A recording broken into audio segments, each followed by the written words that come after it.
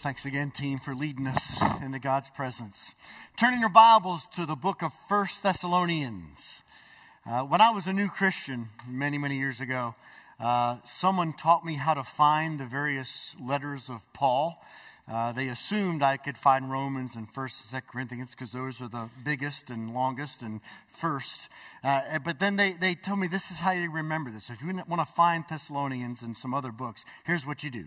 Go eat popcorn, Colossians and Thessalonians, and take some to Timothy, Titus, and Philemon as well. So go eat popcorn, G-E-P, Galatians, Ephesians, Philippians. Go eat popcorn, Colossians and Thessalonians, and take some to Timothy, Titus, and Philemon. There, you have all of Paul's letters. You know exactly where they are. So turn to 1 Thessalonians 1. Now, the theme of Thessalonians is renewed hope. The reason why the theme is renewed hope is because Paul and Silas and Timothy, after planting the church in Thessalonica, were persecuted and kicked out. Now, Thessalonians is probably the second letter of Paul we have in Scripture, the second earliest. Galatians was probably written around 48 A.D. That was written to some churches in what is now southern Turkey. And Paul wrote 1 Thessalonians from the city of Corinth about 50 A.D. Now, the reason why the theme of 1 Thessalonians is hope is because these were brand new Christians. As far as we know, this church was only 2 to 3 months old, and all of them were new Christians. And they were being persecuted, and they were alone. They didn't have Paul or Silas or Timothy. They had each other, and they had the Lord. And Paul writes 1 Thessalonians as soon as he has an opportunity to renew their hope. What is your hope quotient this morning? I have talked to many, many people throughout these past 2 years.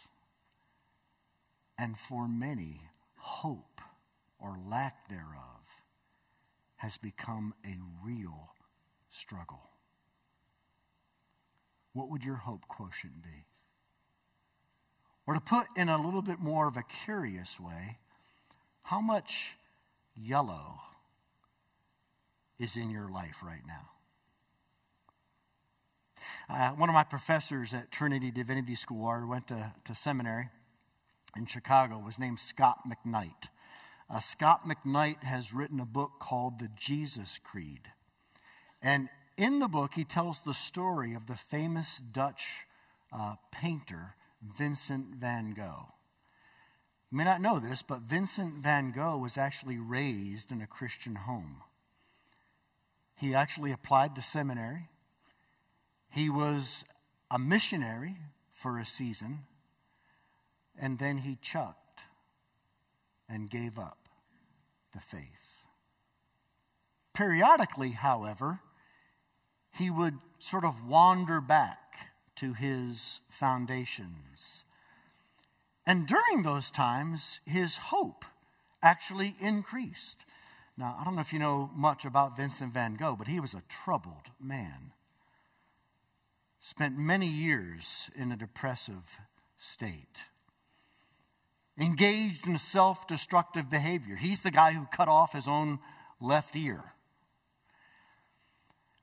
What McKnight brings out, which is really interesting, is that you can tell the hope quotient in Van Gogh's life by looking at the appearance of yellow in his paintings. One of his most famous paintings is called The Starry Night. You see, it's very dark, especially in the town. The only light is in the heavens, in nature. And Van Gogh had a depressive state and was really struggling to find hope. And you'll notice, especially in the middle at the bottom, is a large church. And the church is completely absent of yellow. Van Gogh is finding no hope in the church at all. In one of his more spiritual moods, he painted the painting The Raising of Lazarus. And in this painting, the entire thing is bathed in yellow. He's filled with hope. He's filled with so much hope that if you know anything about Van Gogh and what he looks like, he's actually painted himself as Lazarus as he is rediscovering hope in the resurrection. Now, the problem with Van Gogh is his hope was up and down like a yo-yo. How about in your life? How much yellow right now would be on the canvas of your story if it was painted? Or as you think about your relationship to the church, do you find the church is the place that you run to have hope dispensed afresh in your soul? Because that is God's desire.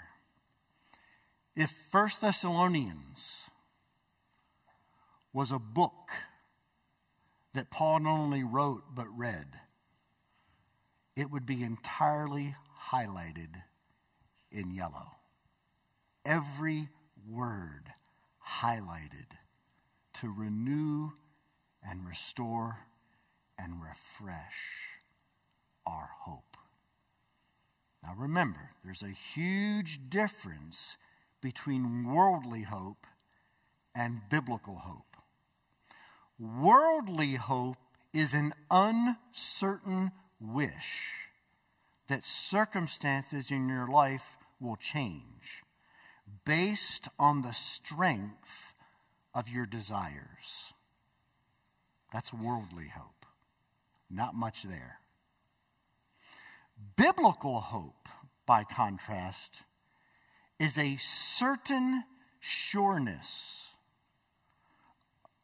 of expected good based on the promises of God and the strength of his faithfulness. Paul writes, not that we might have worldly hope, but that we might have solid, certain expectation of good based on the promises of God in Christ, the future return and the coming of Jesus, based on the strength of the faithfulness of God. You need hope? We all do. Let's all stand out of reverence for God. Follow along with me as I read 1 Thessalonians. Again, we're going to start really slow out of the blocks, but we'll pick up pace. But we're just going to cover 3 verses again today, and we're going to cover the same 3 verses next week. 1 Thessalonians 1, 1-3. Paul, Silvanus, and Timothy, to the church of the Thessalonians in God the Father and the Lord Jesus Christ, grace to you and peace. We give thanks to God always for all of you, constantly mentioning you in our prayers, remembering before our God and Father your work of faith and labor of love and steadfastness of hope in our Lord Jesus Christ.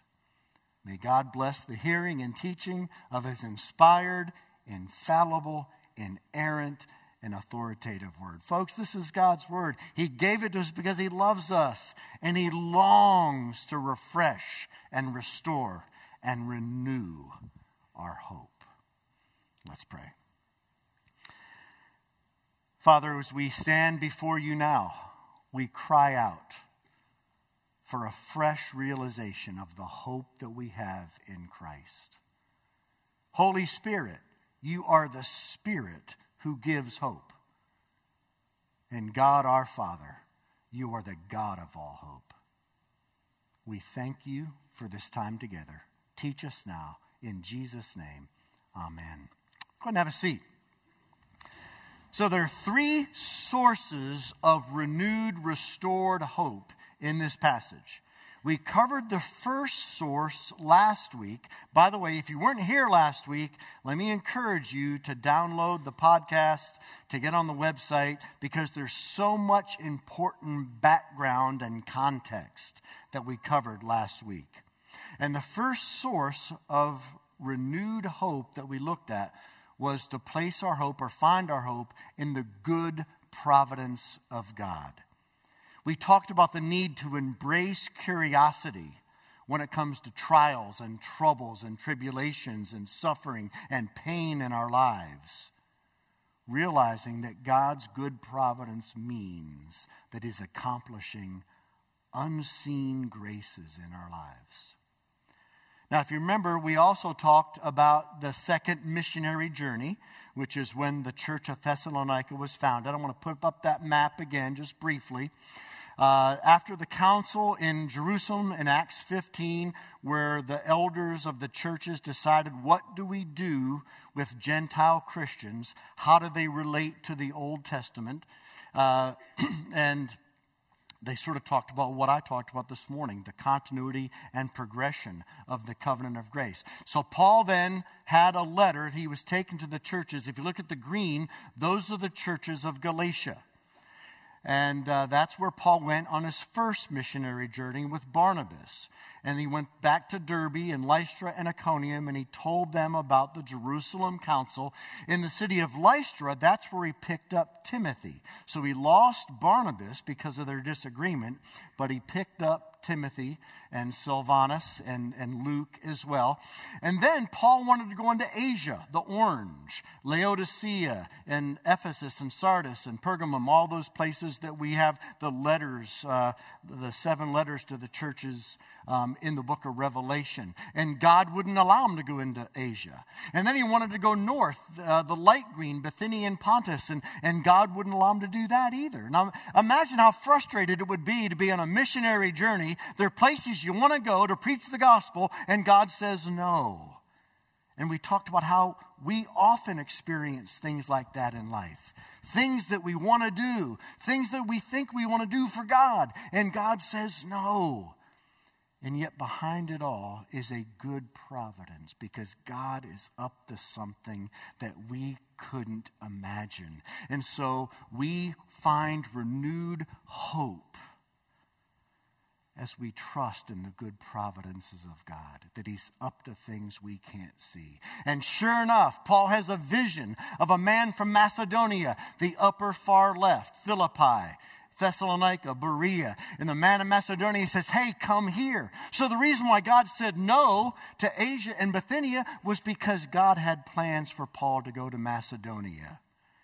So then Paul goes to Philippi, and a church is planted. But immediately they're persecuted and they're kicked out. So then Paul is forced to go to Thessalonica. And all the persecution that Paul's scratching his head, God, why would you call me to plant churches and then kick me out? Well, it was God's good providence to plant more churches.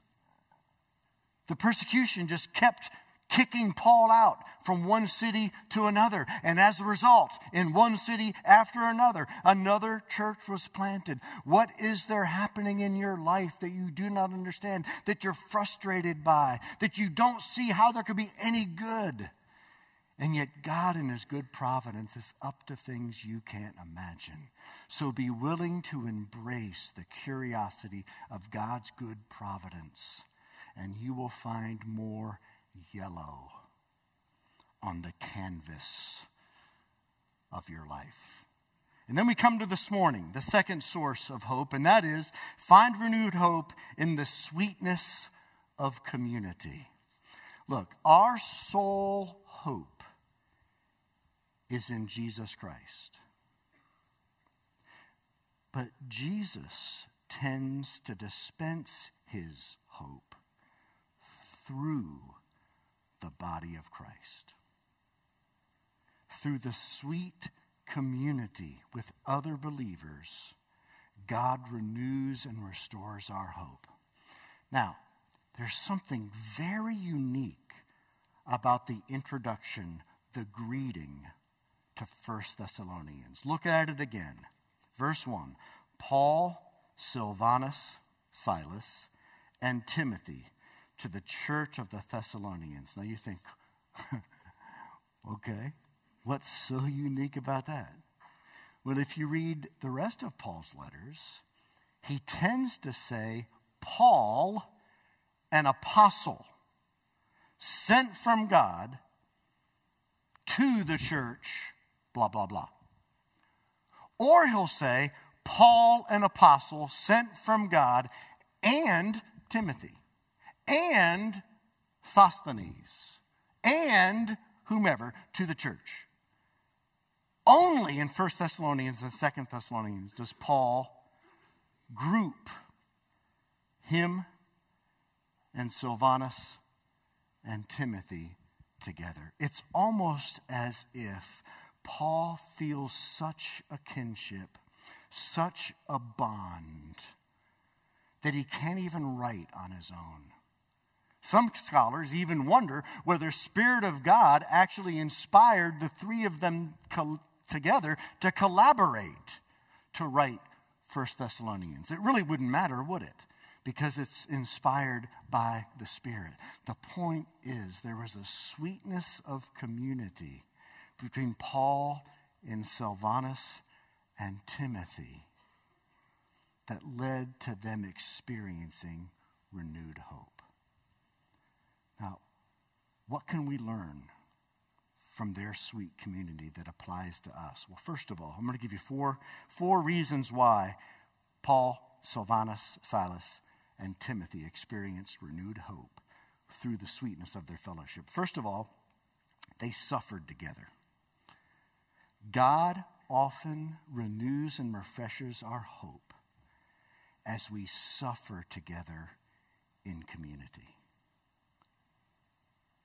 The first city they went to in Macedonia was Philippi. Paul and Silas were arrested. We don't know why Timothy wasn't, but Paul and Silas were. Remember the account in Acts, the Philippian jailer? They had been beaten. They're in jail. They're in chains. The cells are locked. You can just... Sometimes we don't allow ourselves to get into the story enough. They've been beaten. Paul looks at Silas. You look terrible. Silas laughs. You should see you. And Paul says, hey, let's start singing. And Acts tells us that Paul and Silas at midnight started singing hymns of praise to God. And as they sang, their hope was renewed. One of the ways God renews our hope is by sharing with one another in our suffering. Now, what that assumes, first of all, is that we're in a fellowship, in a community, where we're willing to be vulnerable and transparent about our suffering. One of the values of Oak Mountain Presbyterian Church is that we would be relationally authentic. That means that we would engage in community where we're real, where we're transparent, where we're honest about our brokenness and our pain and our sadness and our grief and our loss. Now, there's two reasons we need to be vulnerable in community. First of all, your hope will be restored when you recognize that as you share, other people are given the freedom to share. And they'll share their brokenness and pain and grief and heartache and loss. And you'll be strangely encouraged as you're reminded that you're not the only one suffering. As a matter of fact, you'll be reminded that Paul says that all of us who desire to live godly lives in Christ Jesus will be persecuted and will suffer. And there's a strange kind of hope that is restored to our lives as we share together our brokenness and suffering and difficulty, as we realize we're not alone. And we're not suffering because we've been bad. We're not suffering because we've done something wrong. We're suffering because God ordains it through his good providence for the transformation of our lives. See, some of us are going through just hard times right now, and the yellow is draining out of our palates. But Paul wants us to be involved. God wants us to be involved in community that is transparent and vulnerable. And as we share that kind of sweet community, more and more yellow hope enters our lives. It's the theme of Scripture, folks. Ecclesiastes 4, 9 through 12. 2 are better than 1. If one falls, the other lifts them up. If one gets cold, they keep each other warm. But then it says, pity the one who falls and there's no one to help them up. Pity the one who's cold and there's no one to keep them warm. It's when we fall and when we're cold, in particular, that we can experience a sweetness of community. And in that community, we experience renewed hope. I've seen that happen in my own life. As I've gone through, as we talked about this morning in the announcement, the Gospel Waltz Journey, or another discipleship opportunity we have at our church called Battle for the Heart. And as I've gone through with men, and we've become more and more honest and open as we trust each other, how hope springs out of the sharing of difficulties. The other reason we share is, listen, sometimes other people aren't going through what we're going through. There are seasons where so many things are going right, it's crazy. But guess what? I find it can actually be quite encouraging to be around people like that. You know, you don't have to get mad at people like that. You don't have to wish they were going through all the garbage you're going through.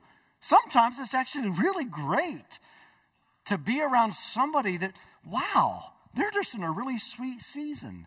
And that gives you hope too. So get your hope renewed by being involved in community that is vulnerable, transparent, honest, and open. Secondly, hope is renewed in the sweetness community that is forged through service and mission. We're not just a broken community. We are to be a missional community. Paul, Silvanus, and Timothy to the church in God the Father and the Lord Jesus Christ at Thessalonica. Paul, Silvanus, and Timothy were involved and engaged in service and mission and ministry together. And the reason why some of us find the yellow draining from our canvas is because we're so self-absorbed. We're so self-consumed. We're so obsessed with the difficulties and problems and brokenness of our own lives. And we need to get out of ourselves and lock arms with other brothers and sisters and get involved in ministry. Oh my goodness, the community that is forged through missional service. Some of my deepest friendships have been forged and begun and transformed on short-term mission trips. Being mugged on a Russian train with a bunch of buddies in St. Petersburg as we were doing service there. Yeah, at the time it was a little scary, but afterwards, and we talk about it, oh, what hope of experiencing the protection of God and the wonder of God. Or even the hope, like the disciples, how they felt honored that they had the privilege of suffering for Christ. We have so many opportunities in small groups to become missional. In your Battle for the Heart groups, in your Gospel Waltz Journey groups, women's studies, men's studies, life groups. There's so many opportunities to lock arms and be engaged in mission. And as we engage together in mission, sweet community develops. And out of that sweet community, hope is restored. At Oak Mountain, we often talk about an illustration called the gospel aircraft carrier. And the church is the aircraft carrier, the USS Oak Mountain, when it comes to our local manifestation of the body of Christ. And it's a floating city, right? And we are on that aircraft carrier, and we're all pilots, and we get in our aircraft, and we're catapulted off after having been refreshed, refueled, and retooled on the aircraft carrier. And then we go fly our missions of gospel love throughout the week, and we come back beat up and bloodied and bruised, and we barely are able to hit the ship. And the catapult grabs us, and we stop, and we crawl out, and we get refreshed, refueled, and retooled. And then we're catapulted off again. Now, one of the dangers of this illustration is you can individualize it too much. Very rarely are you called as a pilot to fly solo. You will sometimes. But how many of us understand the term wingman? The term wingman assumes you're not flying alone. There's some other pilots flying alongside of you. They got your back. They're watching out for enemy aircraft because you're engaged with someone else. You might not be aware of your environment. The whole idea of a wingman means that we fly our missions in community. Are you involved and engaged in missional community? And if you find yellow draining from your canvas, if you find hope sagging, could part of the reason be you're so self-absorbed? You're so self-obsessed. You're so focused on your brokenness that you've forgotten about ministry. Look, we're called to be vulnerable and transparent and honest, yes. We are not called to sit around all the time, hold hands, and share our brokenness. That is not the Christian life. And don't let anybody tell you it is. Yes, we share our brokenness, and we call each other to the hope that is in Christ, and then we get out of ourselves. And amazingly, it's often sharing our brokenness with the lost that leads to the most fruit and brings them hope as well. So hope is renewed in the sweetness of community shared in our pain and our grief and our loss. Hope is renewed in the sweetness of community forged through mission and service. And then thirdly, hope is renewed in the sweetness of community forged in corporate prayer. It's not only Paul, Silvanus, and Timothy, but he also goes on to write, we together, the three of us, he's still thinking in terms of the sweetness of community, we give thanks to God always for all of you, constantly mentioning you in our prayers. You get the idea that Paul and Silas and Timothy not only shared about their pain and grief and loss, and not only stepped out and were a missional community, but every opportunity they had, they stopped and prayed together. Few things will develop sweetness in community like corporate prayer. I've had the privilege for the past 32 years, every Wednesday morning at 6 o'clock, to meet with people in my office, and we pray.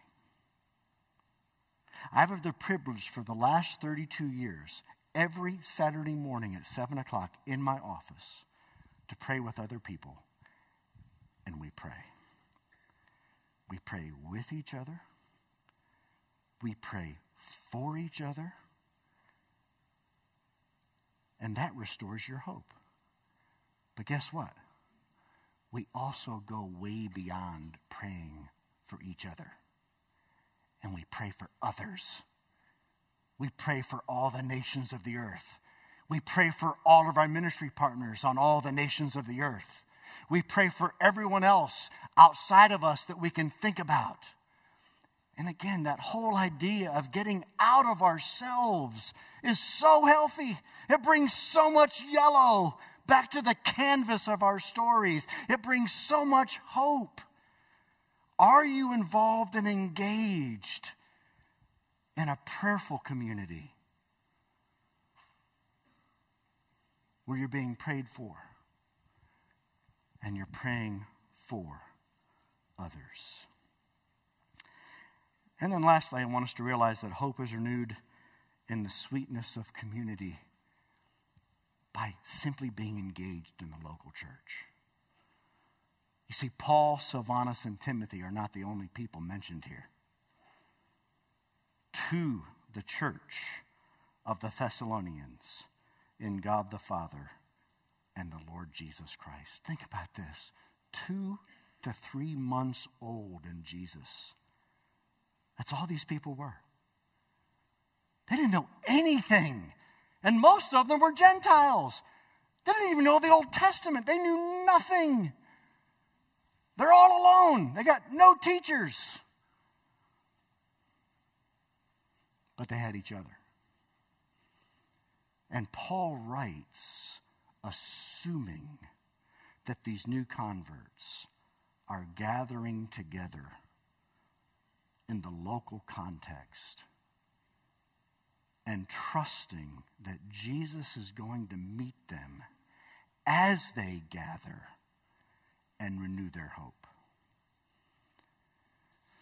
Look, I know over the past few years, it has been hard to be engaged actively, to be involved intentionally in the local church. So many factors have mitigated against it. But we cannot continue this way. I saw a news story last night that they're talking about the ramifications and the consequences of our young students, our young children, not being involved in the classroom. And they say in a couple decades, it could affect the entire world economy. It could affect industry itself as we know it. Now, if that's happening with children because they're not spending time in the classroom consistently, how much more is it true of Christians who are not actively engaged in their local church community? We were not meant to live the Christian life in isolation. And that is why Satan works overtime to keep us from gathering together. That's why the writer of the Hebrews, whoever he was, says, do not forsake the assembling together of yourselves, as some are in the habit of doing. I see that happening right before my very eyes. Through the pandemic, people are getting in the habit of not meeting together. And the consequences will be disastrous. Look, you can stream online, and I'm not hammering anybody that's streaming online. Hi, great to have you. But you can't commune online. You can't do it. You can hear a message online. You can watch a preacher online. You cannot have fellowship online. Like our social disruption conference is coming up. I encourage all of us to come. You talk about social media. There's no such thing as virtual community. It doesn't exist. Social media can tell you how many friends are following you. But those friends are not going to give you hope. Only proximity is going to give us hope.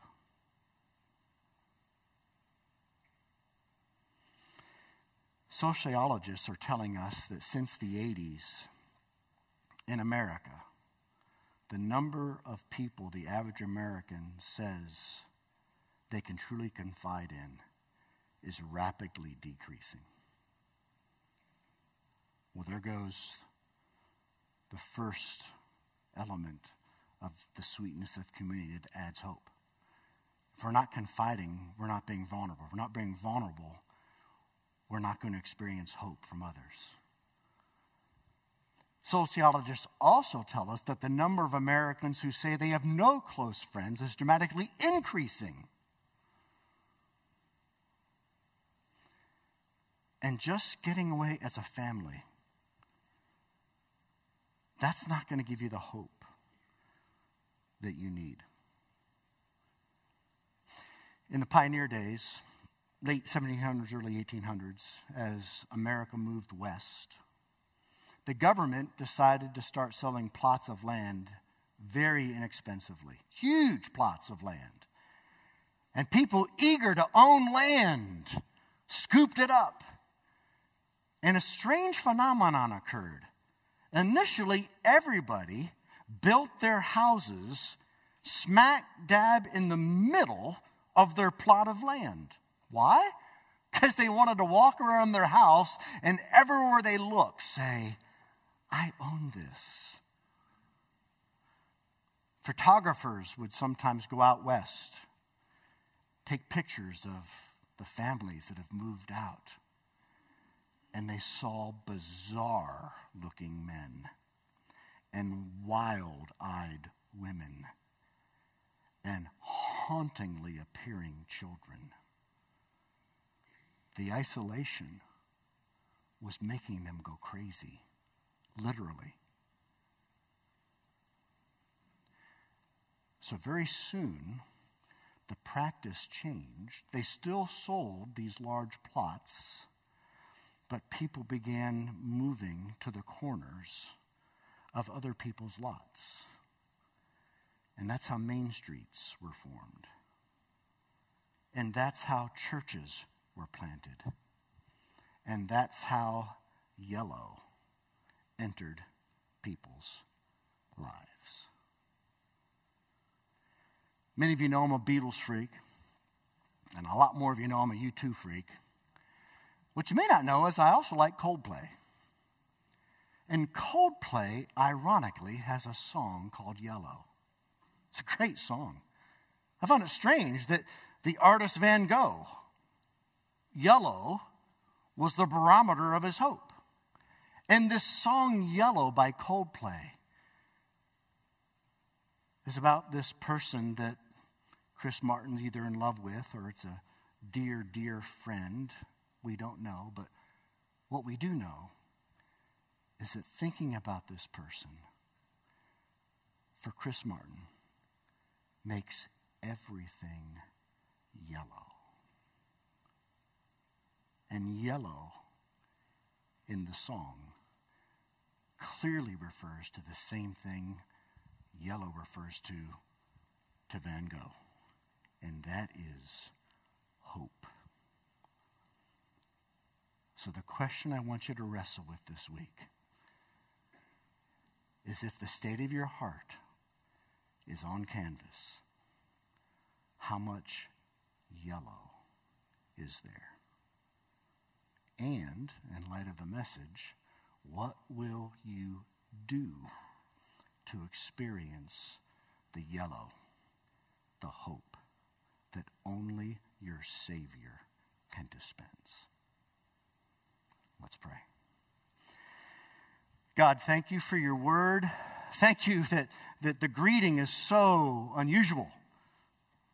Paul and Silvanus and Timothy, and that it points us to community. God, it's amazing that there's a sense in which we're even held back from experiencing hope in our fullest way until and unless we're engaged in community. I guess that means you're pretty serious about it. So God, help us to repent where we need to repent. Help us to make and stick to commitments if we need to fight the good fight of faith more effectively. But God, most of all, might we find ourselves hoping and trusting in Jesus more and more.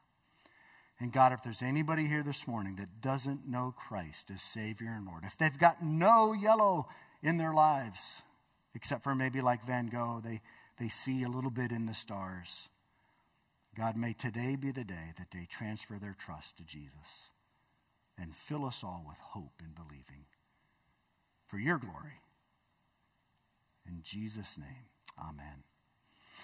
Let's all stand and hear the good word of hope that God promises to his people. Receive it. And now may the Lord bless you and keep you. May the Lord turn his countenance upon you and be gracious to you. May the Lord turn his face toward you and give you his peace, both now and